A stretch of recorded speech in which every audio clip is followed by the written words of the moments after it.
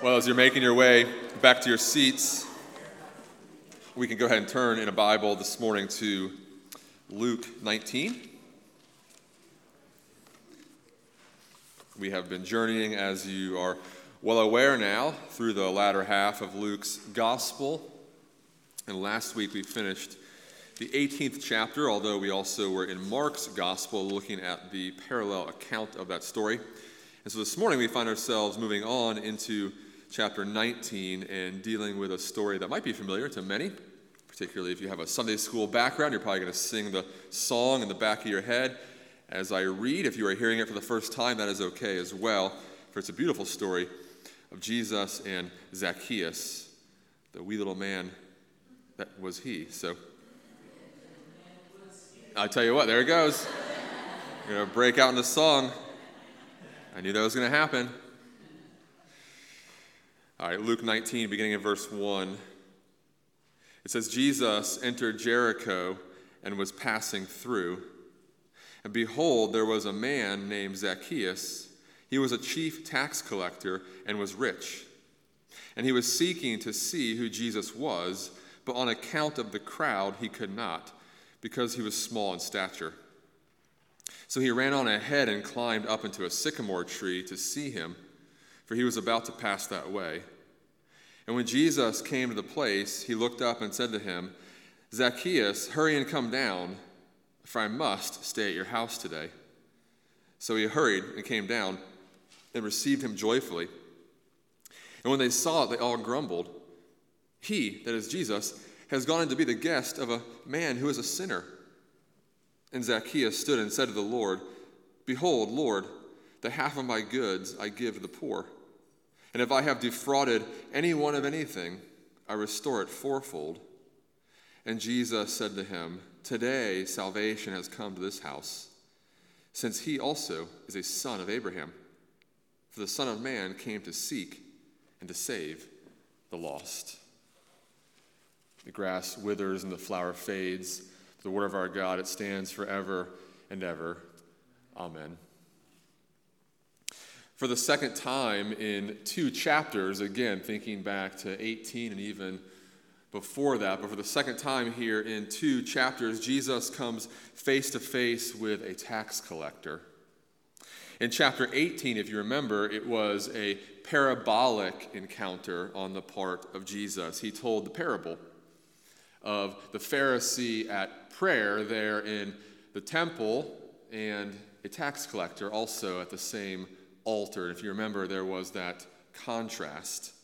There was the Pharisee who lifted up himself proudly and thanked God that he was not like other men. He did all of these good deeds. In fact, he was not like this no good tax collector next to him, and prayed to God such. And we laughed at that. What pride, what boast. And yet the tax collector wouldn't even lift his eyes to heaven, but beat his chest and said, Lord, have mercy upon me, a sinner. So there was that parabolic encounter, if you will, with the tax collector. But here, the encounter is with a literal flesh and blood person. In fact, if you notice, Zacchaeus is the chief tax collector. The chief tax collector. He's the one who has the reserved parking space outside of the office with his name on it. Zacchaeus is the one who receives the world's greatest boss coffee mug from those under him at the major holidays. It's this title, interestingly enough, used nowhere else in the New Testament. In fact, you might know that Luke is the only gospel writer who actually records this account of Zacchaeus. This idea of him being a chief tax collector is this very unique and rare title, but it likely indicates, and is supposed to indicate for us, this sort of twofold treachery, if you will, or this twofold money grab on the part of Zacchaeus. Not only is he wealthy by means of collecting taxes from his own people, which you know is what made tax collectors so despised by the people of God in that day.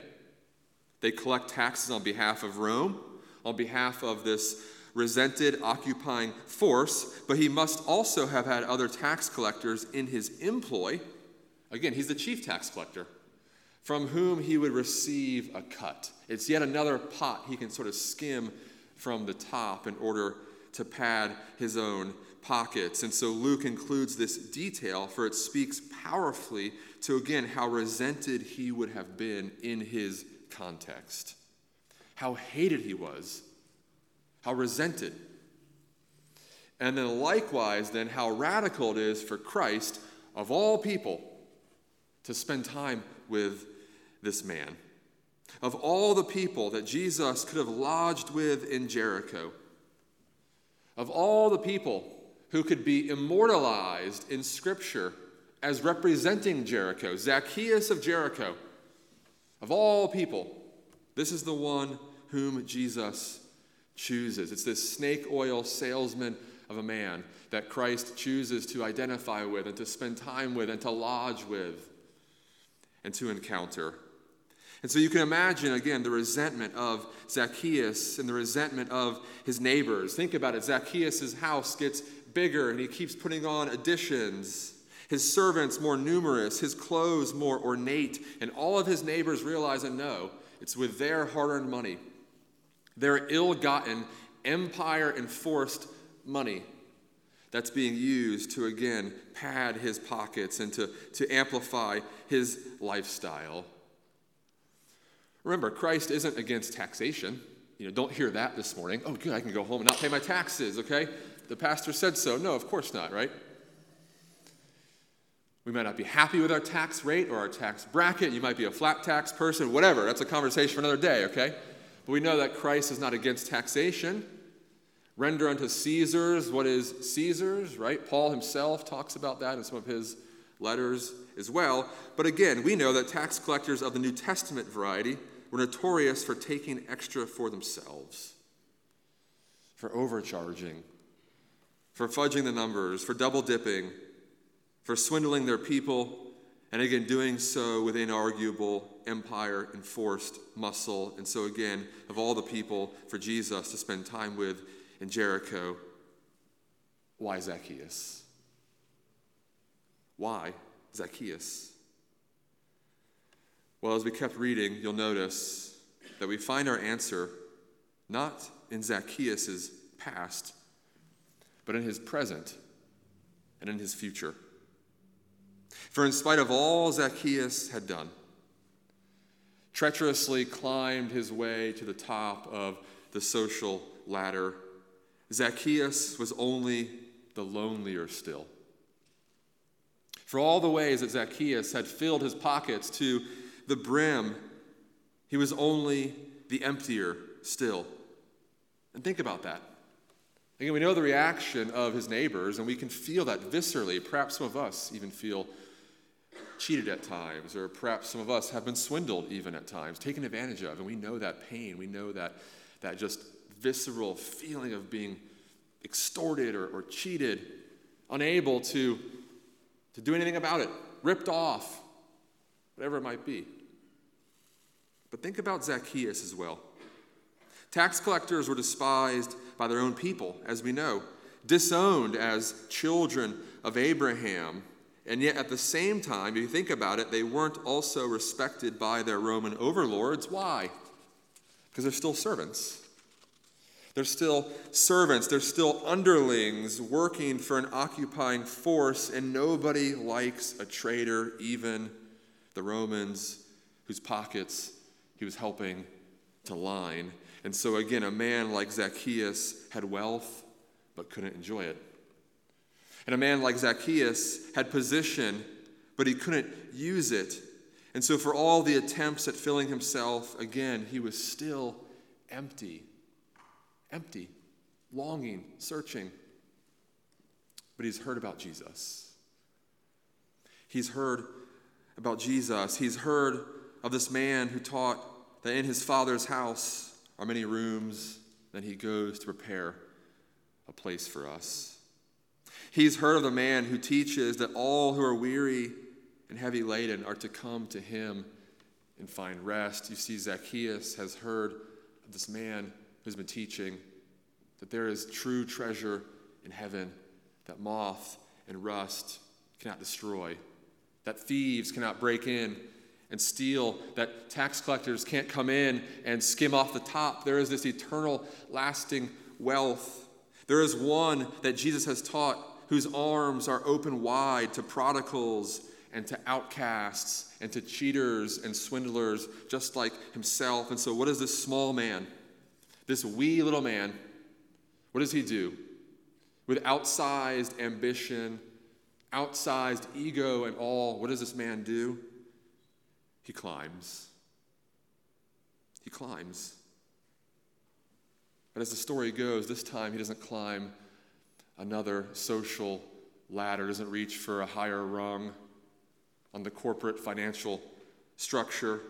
He doesn't climb a ladder for his own self-interests, financial or social gain. If you notice, he climbs a sycamore tree in hopes of seeing the one who he's been told can redeem our pasts, who can resurrect our present, and who can renew our futures. Zacchaeus wants to get a glimpse at Jesus. But you see, because Jesus is a Jewish rabbi, and because Jesus is ministering to and surrounded by Jewish followers, if you think about it, here's a time where Zacchaeus can't con his way to the front. He can't. He can't con his way to the front. He can't pull out his tax collector badge because here it has no power. In fact, to do so in that crowd might be dangerous. Might be dangerous.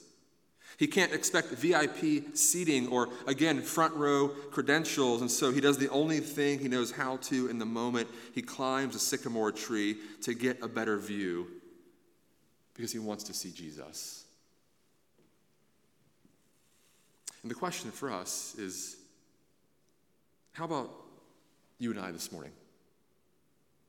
Thinking about Zacchaeus and his experience and thinking about our own lives, thinking about the shame of his past, are you ever tempted to believe that your past, whatever it might be, it's different for all of us, but are you ever tempted to think that your past has scarlet lettered you in a way that your access to God is now barred, taken away?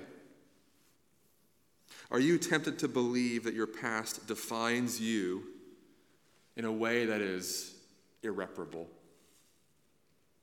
Are you tempted to believe that your past labels you in a way that makes coming to God impossible?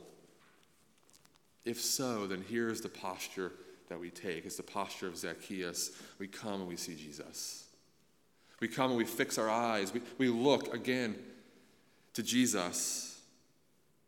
For like Zacchaeus, we are to let no man or no society, no apparent shortcoming about ourselves, we're to let no church or no crowd tell us that we're too far gone, that we're too far gone, that we're unlovable or unwinnable or irredeemable. But instead, what do? Like Zacchaeus, we take no for an answer. We climb whatever our sycamore tree is, and we cast our eyes on Jesus, the one who says, "Behold, I have come to make all things new." The one who says, "Blessed are the poor in spirit, for yours is the kingdom of heaven. Blessed are those who hunger and thirst for righteousness, for you shall be filled." We climb that tree and we cast our eyes on Jesus. And you see, just like last week when we saw with blind Bartimaeus, remember that? Jesus was approaching Jerusalem and encounters blind Bartimaeus. Well, now he's approaching Jericho. Well, now he's in Jericho, and he finds Zacchaeus. But if you remember, with blind Bartimaeus, his healing, too, was beautiful. Beautiful. But the deeper beauty wasn't in the persistence of Bartimaeus asking, but the beauty was in the fact that Jesus bothered to stop at all for someone so culturally and socially insignificant in that moment. Well, here too, the deeper beauty of this passage isn't the climbing of Zacchaeus, though it's honorable, and we have much to learn from it. But the deeper beauty, bold again as his climbing was, the deeper beauty here, if you notice, is that before Zacchaeus can even reach the top, Jesus saw him first. And I love that. That Jesus sees Zacchaeus first. Jesus sees him and he knows him. He cuts through the facade and he really knows Zacchaeus. Again, sin and all, shortcomings and all, shame and insecurities and all. And what does Christ say to him? Zacchaeus, hurry up and get down here, would you? I know you worked really hard to climb that tree. You're a small man. It was probably doubly hard. You got short arms, whatever it might be, right? It's a slippery tree. I know you worked hard to get up there, but Zacchaeus, would you hurry and come down? For I must stay at your house today. I must. I must. Not by concession, not by no other options, better options. I must. Think about that. Was the Jericho Motel 6 full? No occupancy? Was there not a more reputable, synagogue ruler that Christ could have stayed with? Was there no Airbnb in Jericho? What's the deal? Now you see, we're told that Jesus must stay at the house of Zacchaeus, the way that things which go up, again, think of Zacchaeus, must come down. Think of the law of physics, right? Or think about how things which will stay stationary unless acted upon by an outside force, right? Think about all these laws just embedded into the fabric of the universe, right? Think about how water will always settle to the lowest point, right? That's a law that we know. It'll find an opening. It'll find a way out, whether that's a crevice in our roof, hopefully not, right? Insurance is tough these days. Or whether it's something, it must. That is just a law of the universe, a law of physics. Well, here, Jesus, again, if you want to think of it in the law of grace or salvation or God's plan and economy, Jesus must stay at the house of Zacchaeus. He must break every social cue and expectation. He must break every chain of Pharisaical piety and works righteousness thinking, because in Christ's own words, what does he say? The Son of Man has come to seek and to save the lost. I must, Zacchaeus, stay at your house today. And to put it in the context of Luke's gospel, Jesus has already shown his heart for the lost. In the parables, think of chapter 15. Lost sheep, lost coin, lost son or a prodigal son. But here, we're face to face with a real lost person who, again, is not only lost in terms of how his own people think of him, lost to God's covenant.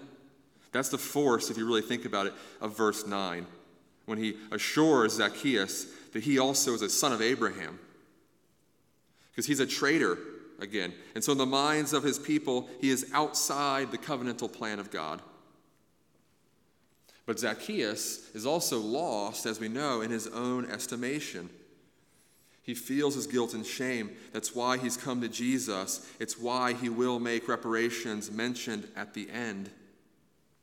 And what Jesus has come to demonstrate, again, to those who think they are the true children of Abraham, is that if they think they are true children of Abraham, just because they've kept their noses clean, and just because they haven't stooped quite to the level of someone like Zacchaeus, Jesus here shows them that to be a true child of Abraham is to cast oneself wholly on his mercy and grace, and to rest in nothing less than saving faith.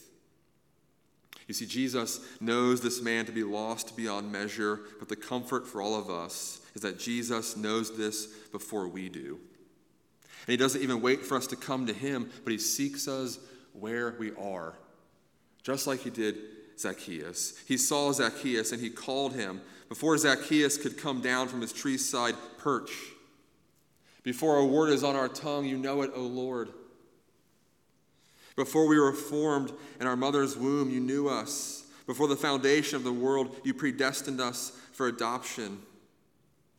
You called us by name, like he calls Zacchaeus. You called us out. You transfer us from the domain of darkness into the kingdom of his marvelous light. You set our feet upon the rock.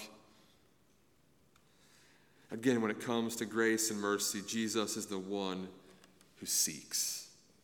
Jesus is the initiating party. And that's a beautiful reminder for us, a beautiful reality. One of my favorite authors, Eugene Peterson, writes that in matters of God's grace, hyperboles are understatements. You cannot overstate the seeking power of God when it comes to finding his children. And again, this is a beautiful reality because all of us at one time or another in all of our lives, if we're honest, we know what it's like to not be sought. Isn't that true? All of us. We know the feeling on the opposite, to not be sought. To be rejected, to be dumped, to be cast aside. We know what it's like to be unwanted or avoided or marginalized. That could be relationally. Maybe we didn't make a sports team, didn't get that role in the play. We got passed over for a promotion. We know what it's like to be singled out, to be unwanted, to be unloved, to be unpursued, but not with God. Jesus here seeks. Jesus sought Zacchaeus, and he sought us as well. And if you think about it, in the examples we just mentioned, we might know the feeling of unpursuit, of not being wanted, of not being sought. Again, the feeling of outcasting or rejection. And again, perhaps those things happened because of some perceived shortcoming of ours, not good enough, not skilled enough, not pretty enough. Or perhaps because of some, wrong that we've committed. We put ourselves in that position to be outcasted or rejected or unpursued because of a negative consequence that we bear. But what's so amazing about Jesus is that his seeking of us is actually because of those very things. Isn't that amazing? That's why he seeks us. He loves bringing mercy from our mess. He loves bringing life from death. He seeks us precisely because doctors don't come for those who are well. He seeks us because the lost are the only ones who can truly be found. One of my favorite authors when it comes particularly to the writings of Luke and his parables and his stories is Robert Capon.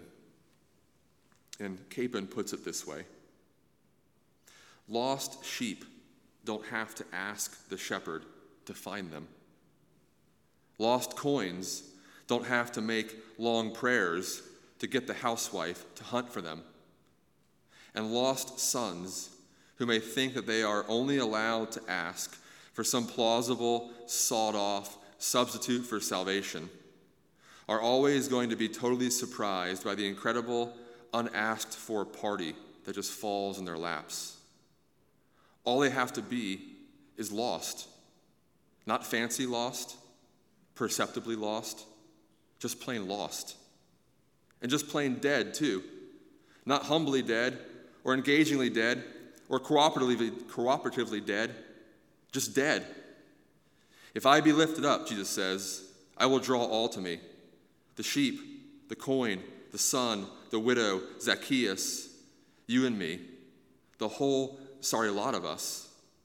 We don't have to do a blessed thing or have a legitimate case. Jesus does it all.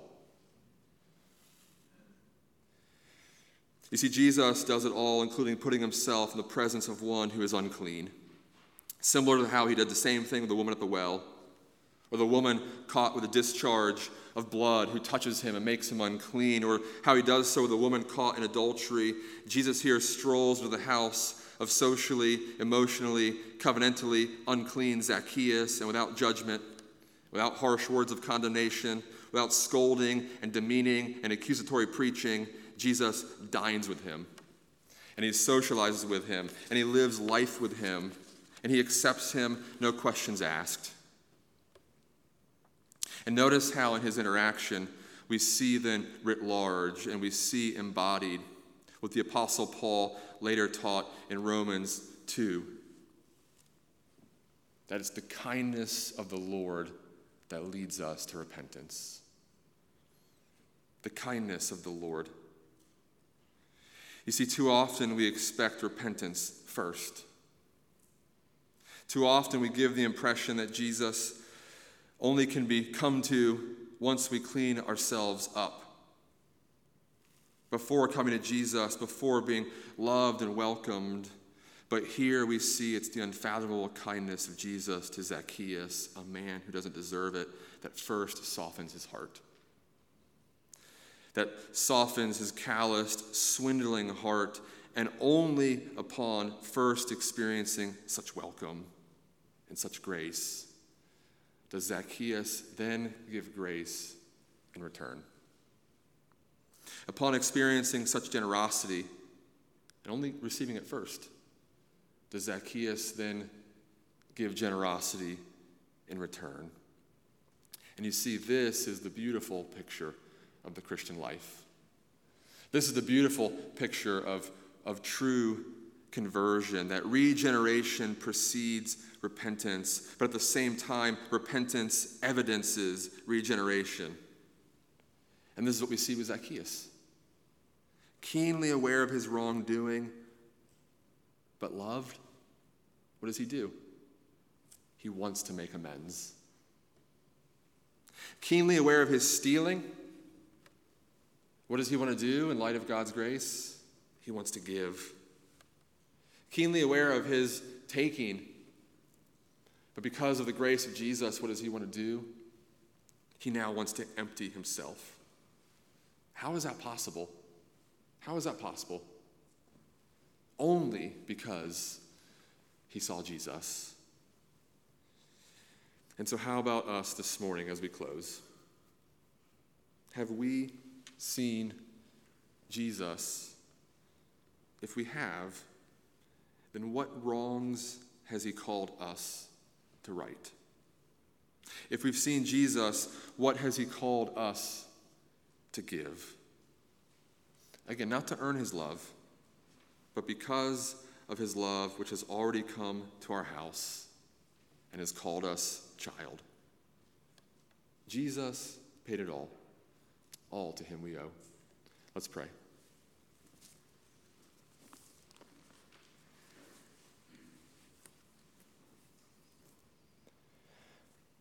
Our Father and our God, we thank you for salvation coming to our house. We thank you for seeing us as we ran and wandered our own way, climbed whatever tree it was, only for you to tell us to come down, that you have great plans for us, that you have a new future for us, that you have a new destiny for us, all made possible by your mercy and grace. And so, Father, would we reflect yet again on what you have done for us, on the great love which you have for us, and would we also reflect upon what that love then calls us to do and be? And would we, by the power of your Spirit, and would we, by the knowledge that we are already yours, would that then propel us towards what it is you call us towards? That we too might be lighthouses, that we too might be able to point beyond ourselves to what you have done, that we might be your agents of grace and mercy to a world that so desperately needs it. Father, would you help us, we pray. In Christ's name, amen.